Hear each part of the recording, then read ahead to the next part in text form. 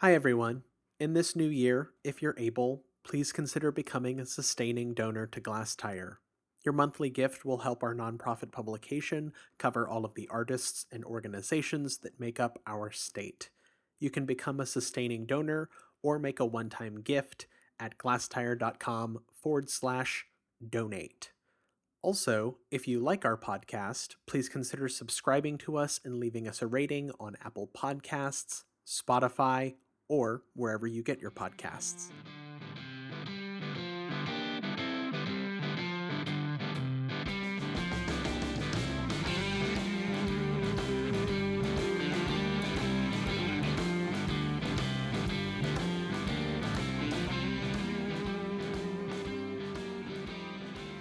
Hello and welcome to Art Dirt. This is Glass Tire's bi-monthly podcast where we discuss topical art topics, as we like to put it. My name is Christina Reese. And I'm Brandon Zek.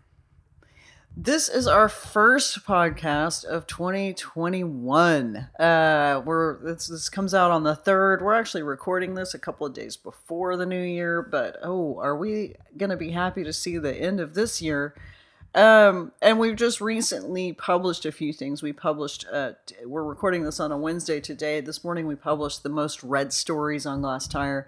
Last week we published the best of the year, best of 2020 for Glass Tire, which was the staff and contributors to Glass Tire weighing in on what stuck out to them as being most notable or meaningful or interesting about 2020 in visual art. You and I both contributed to that as well. So we're going to have a little chat about 2020 and maybe are we even going to bother with predictions for 2021? Christina, I don't know. I mean, about a year ago, almost to the day, we did a podcast called Art Dirt Predictions and Hopes for the Coming Decade, which, of course, sure, it's for the coming decade, but I still have to think a lot of that was kind of aimed at, ramping up in 2020. And I feel like I have to admit, I didn't go back and listen to that podcast before we started recording, but I feel like a lot of our predictions kind of had their legs taken out from under them, as did everyone else's for this year. Um, the poll quote from that podcast was, "I see smaller, more splintered audiences that are more passionate, and then I see this whole art world that really is about theme park entertainment." And you and I were talking before we started recording, we still do kind of have both of those things happening in a way that's really interesting. Like, the smaller, splintered audiences have been the people who have actually been paying attention to online tours and exhibitions and things like that. And there are still kind of these big experiential things that are gearing up to open or have already opened. One just recently opened in Houston. We published a review by Neil Farso of another, I believe it was Hopscotch in San Antonio, which is one of those, like almost Instagram styled experiential art spaces. Even while the pandemic was kind of in its first big wave, we read about Super Blue, and I think you and I made a talked about Super Blue on this podcast, which is a new experiential type, I guess you could call it, art museum that's going to be started by the people that run Pace Gallery. So these things are still kind of happening, but maybe just in a different way than we originally envisioned them. 2020 is just such a wash. It's just so burned, and we're just gonna have to write it off. But 2021 and these first few months of 2021 are going to continue to be very, very disruptive and fraught, and there's no doubt about that. I do think that generally speaking, I think those predictions were probably. I still have faith in them. I still think that things will we were saying splintered and specialized on the one hand. Maybe another way we could probably add some nuance to those predictions now based on some stuff that happened in 2021. One of the things that we talked about a lot, that a lot of people are talking about, is the hyperlocal, which is just really kind of another thing under the umbrella of splintered and specialized. But I think the theme park thing is going to continue on, and I don't see that ending anytime soon. And actually, I'm one of these people who thinks that when the world opens back up and the vaccine has gone around and herd immunity has been reached, that people will be so hungry to be out in spaces and having experiences that I think that these big theme parky kind of immersive art experiences will probably do pretty well if they can manage to weather this, economic storm and either open or stay open. I don't think we were particularly wrong. We just had no way of knowing that COVID was going to happen. Yeah. Well, and one of the things, because this is going to be a podcast that kind of looks at the year, and we're just kind of free-forming it and talking about some of our most read articles and what that has kind of told us over the past little while, also recapping a little bit some of the best of that you and I did that you mentioned at the top of this.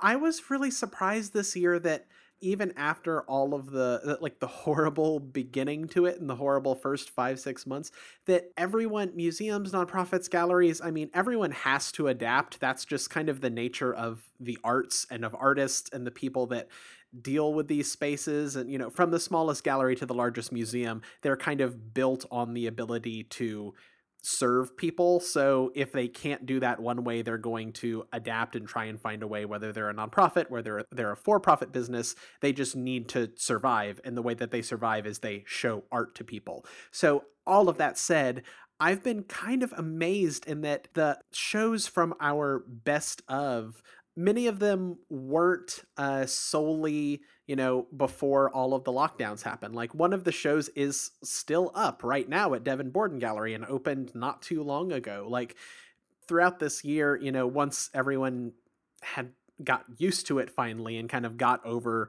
the weirdness of it, and of course all of that continues, but people just kind of have stayed the course, which is something that has really amazed me, actually. And Christina, you and I know about the resiliency of the art community, of Texas's art community in particular. I mean, I think we think of a lot of ourselves down here in Texas, but there really are some strong, kind of thick-skinned people down here. Yeah, like get it done. Yeah, and we saw that a lot after Hurricane Harvey, which is almost kind of, I don't want to compare a global pandemic with something like a hurricane, which was very kind of hyper localized generally, but at the same time, this year has just kind of felt like one extended Hurricane Harvey, but happening to the entire world. And, Yes. Hurricane Harvey was the last time, I think that was in 2017. And that was when I think we really kind of got to see the art community band together and work full force to recover from something. And that feeling and that kind of compassion and that ability to be sensitive to one another and to work together is something that is just kind of cast over this entire year. Yeah, I mean, been so interesting about this year, and it really wasn't just COVID. It was also Black Lives Matter, and it was also the election.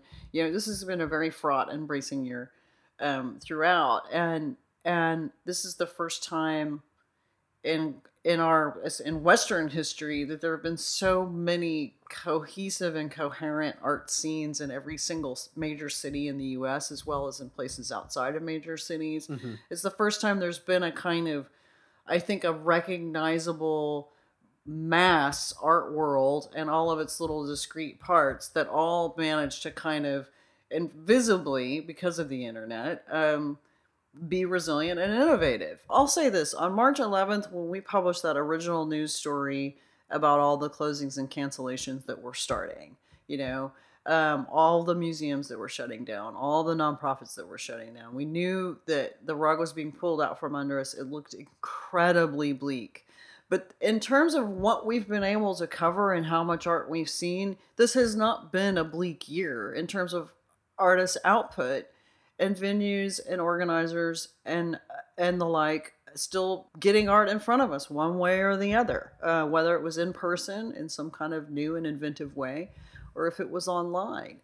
God, I can't believe it's nearly now almost a year ago. It's like 10 months ago. It felt so raw and so real to me again. It took me right back to that week and how scary that week was, and how claustrophobic that week was too. It just felt like everything was felt like the walls were just closing in on everything. But gosh, you know what? Texas prevailed. It showed up. I know that people are hurting, and I know that artists are hurting, and I know that galleries are hurting.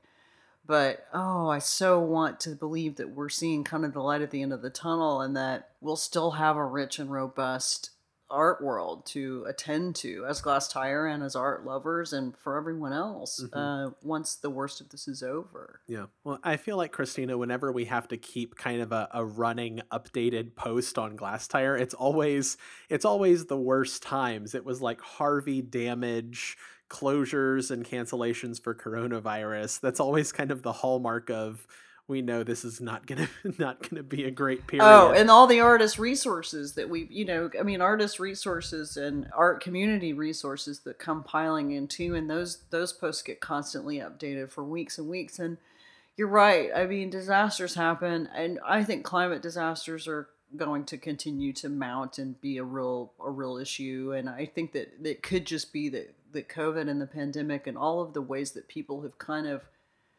learn to deal with it. So ways that they've come up with to cope with it and move forward, I think will probably serve people well in the future for future disasters. I think that there's a kind of preparedness that is now probably underway by a lot of municipalities and organizers and venues, etc. So, I mean, I have when I look back on the stories and how many of them, because art tends to bleed into every sphere of life. There was art at every level of all these multiple disasters and terrible things happening, and we got to see it and to think about it and talk about it and commune with other people over it. Yeah. Well, Um, I feel like that's really one of the hallmarks of this year, that one of our new contributors, Joshua Fiola in San Antonio, really was able to point out that art in the public sphere this year, because for so long museums and galleries were closed, but also because people couldn't gather inside. And I think therefore that means that, people were taking fewer photos inside, and there weren't as many Instagram posts from inside museums. And that wasn't the way to see art this year. So, like, public murals, no matter what you think, if they were great or if they were cliche or whatever, but all of the Black Lives Matter streets that were painted, like, these are kind of the big public expressions and public artworks that happened this year. So much of the art that happened, it wasn't individual shows, it wasn't things like that. And I can't remember, ever since I've kind of been on the beat or paying attention, I can't remember a time when that was so much the case. Like, those were the highlights this year. It wasn't shows that you saw in museums. Absolutely, no, absolutely. That was the big marquee art, wasn't it? Museums have been kind of the standard bearers, as we know, and we also know that a lot of that stuff is under question now. So there's been a huge shift in the politics of art this year, as the politics of everything, and we're seeing museums trying to grapple with some big questions, doing a lot of soul searching. And it's not that that wasn't happening before, but my God, 2020 really ramped it up hard.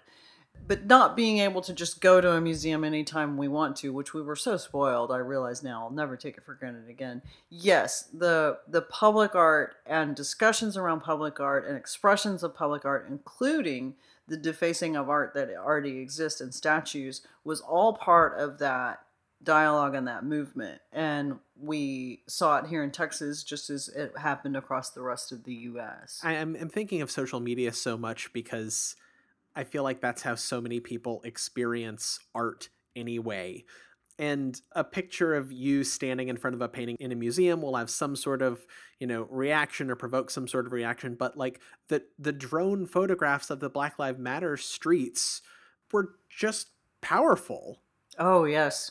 All of these murals for victims of police brutality and everyone that died this year, along with all of the other public art and the defacement. And I know there was one, I believe, Confederate soldier, Confederate general statue. I don't remember what the statue is, but in somewhere in Virginia, I believe, like, I think in Richmond, but it was just so intricately covered with graffiti, and it was unrecognizable. And these are Hmm. the types of images that, that make like the cheesy year end best of the most memorable photo wrap ups, like things like that. And just a picture of an art museum or a picture taken inside of a museum or a picture of an art show, those aren't the types of photos that are powerful like this. So the kind of combination of all of the movements that happened this year with art, and it's art with a capital A for once, it's not just like sidewalk drawings, it's things that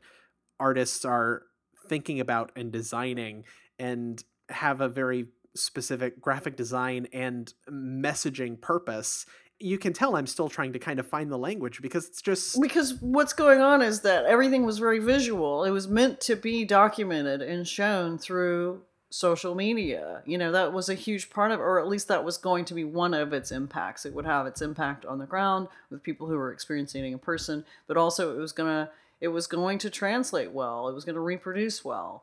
And what we haven't had before is a kind of worldwide pandemic or a worldwide disastrous shutdown of society, while everyone has the ability to document everything, and everyone very much expects to be able to see anything that they want to see. That's what kind of cleaves the before and after technology thing anyway. It's like you hear about a massive Black Lives Matter mural on the street of New York City, and you can just immediately Google it and see a whole lot of images of it. And there's something so obviously directly satisfying about being able to scratch that itch right away.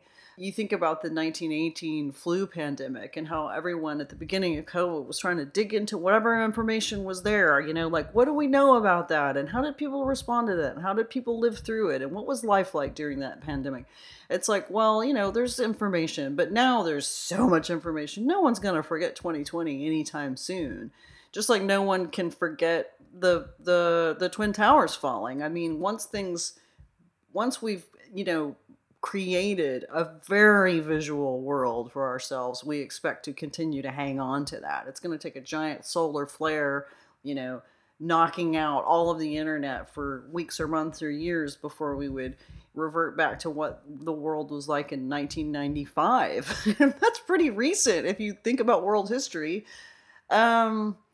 Yeah, we had a lot of rich images. That's absolutely true, and some of it was really kind of harrowing and excruciating to look at, and some of it was really uplifting and I think really kind of soul stirring. And I look at the list of our best of list, and I look at the shows that were mounted and installed in museums prior to COVID versus the ones that have continued to go up after the shutdown started. And I almost psychologically, I kind of weirdly struggle with it because it's like, because I think one of our, how do I put this? One of our instincts is to split things into before and after, and it'll be almost impossible. And I think I'll be referencing this for years and years to come. It's like, well, did that happen before 2020 or after 2020? 2020 is going to stand as this incredibly strange marker in so many people's lives for so many reasons, but visual art is no exception. It's going to be like, when was that show? Was that in 2019? It's funny because on the best of list, there were a few shows, that took place in January, February, or whatever. It's like, that seems like another era. yeah. It doesn't even seem like it took place in our lifetimes practically. Yeah. So I think one of the sort of takeaways of this, if you do delve into our most read stories as well as our best of, is you'll see a real range. You'll see topics and subject matters that deal so directly with what was going on with COVID, with Black Lives Matter, with politics, the election, the White House. You'll also see stories that seem to almost happen in their own vacuum. They were completely separate from any of those issues. The Museo Benini is a good example of that one. Or when Pete Gershon wrote the obituary to 120 Portland, it's like those were also things that were happening, and those were real, and that's the real world, and that's art matters. Those are art topics, and yet they weren't touched at all necessarily by COVID or politics. So there is a range, and we didn't shift Glass Tire only to politics and only to COVID, and nor did we do the opposite. We certainly didn't ignore it, and the reason we didn't ignore it is because art and artists and art institutions don't ignore it either. It is our lives, and the art that we take in tends to reflect that. Yeah, it is kind of remarkable how how some things just kind of stay the same. Well, people, human nature is hard to change and shift, even when things get really, really dicey. And I think that people's desire to revert to what's familiar and known is very, very strong, and I think that'll happen after COVID. And I think people are going to be surprised at how quickly things return to so-called normal. I'm putting that in quote marks. I know things will shift forever for a lot of people, and certainly people who've been very directly affected by this economy and by COVID itself. Will their lives will be forever changed. But I think that there will be this almost this panicked push to return to normalcy and to make things look and feel like they used to feel. I don't know how that's going to go. Part of this year, I think, is that there are things that normally would have kind of been banner events, I guess you could say, for this year that normally would have gotten a lot more play. I'm thinking of things like the opening of the Kinder Building at the Museum of Fine Arts, and things that would really kind of physically, I mean, bring communities together or bring people together that just have been completely omitted. And I feel like that just I feel like I think this is the second time I'm using this phrase during the podcast, but it really just it took the legs out from under so many of these things that are supposed to be landmark events. I mean, similarly, Glass Tire's 20th anniversary is in 2021, and normally we would like to be able to see everyone's bright shining face and, celebrate with everyone, but God knows how that's actually going to shake out. And I know so many people have had that experience this year. There are galleries that have celebrated their 20th, 25th, 30th anniversaries this year that haven't been able to, kind of have the banner year that they normally would. Yeah, we can't gather. There have been no art fairs. There have been no galas. There have been no all these ways that the art world tends to get together, and certainly openings. Friday and Saturday night openings at galleries were just such an engine of the art world, of any discrete art world. And I can't tell you how much I miss it. And even if I'm not always feeling particularly social, I will never take that stuff for granted. Not one day of my life am I going to take that kind of thing for granted again. The ability to go out and rub shoulders with a lot of people who also are looking at art and thinking about art and care about art. But even in this process of everyone, having to kind of again sort of be siloed and be isolated, we've kind of figured out streams of communing, and a lot of it is taking place on Zoom. In fact, as we are recording this podcast, we're looking at each other on Zoom. It makes it easier to talk to each other if you can see the other person's face. That's all there is to it. This is one of these things that's happened during COVID that I don't think will stop when COVID is over. And I think that's going to be true for a lot of people. So just to be kind of reflective about it all, I think 2020 was so rough and it was so traumatizing for so many people. I'm so proud of Texas, the Texas art world, if you want to call it that. I'm so proud of the various artists and nonprofits and the galleries and all of the organizers who managed to still get the artwork in front of people and to get the conversations in front of people. We've done it too. And there's just a lot of, I think, a really good kind of strong spirit behind that. There's a lot of energy. It feels crucial. Art feels crucial. And a lot of invisible labor, especially now that it's all happening online or on Zoom. It's like what happens is that you log on and all of a sudden you're in this program and then you turn off your computer after it's done. And it's like, no, there's a lot of stuff goes into these online programs that everyone's doing. And I think that's why there was a flood of them at the beginning and they've kind of eased up a little bit since then. Deservedly so. Online programming, it's like it should be just as frequent or as infrequent as your normal programming. There's no need to do 10 things a week just because it's online now, because it's still the same amount of work, even though the viewer might not kind of get that full experience because they're not going to a space. They're not seeing all the chairs set up. They're not seeing all of the front desk person and the gallery attendants and everyone kind of putting this work into the space, the person struggling with the projector. Like all of that's still happening. It's just it's just behind the scenes. Yeah, and the act of mounting an art show that people can see, whether they're seeing it in person or online, continues, and it's continued across the state and in every corner of the state. And I'll bring people's attention one more time to our 5-minute tours, this series that we've been running since mid-March. and you can see you can see so much art that's been happening all year long. We have more than 200 of these tours on our site at this point. They keep coming in. Mhm. So the art world did not shut down. Breaking news: the art world didn't shut down.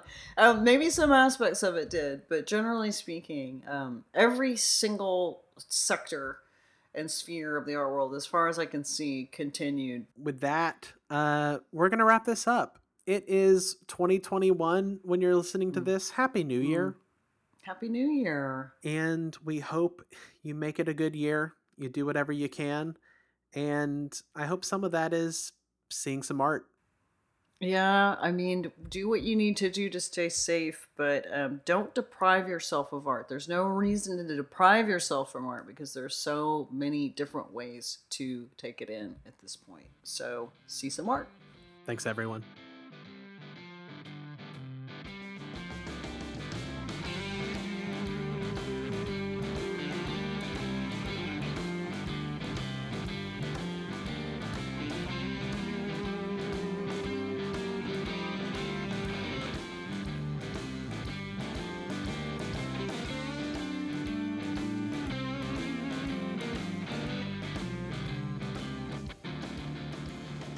This podcast was recorded by Glasstire and edited by William Saradet.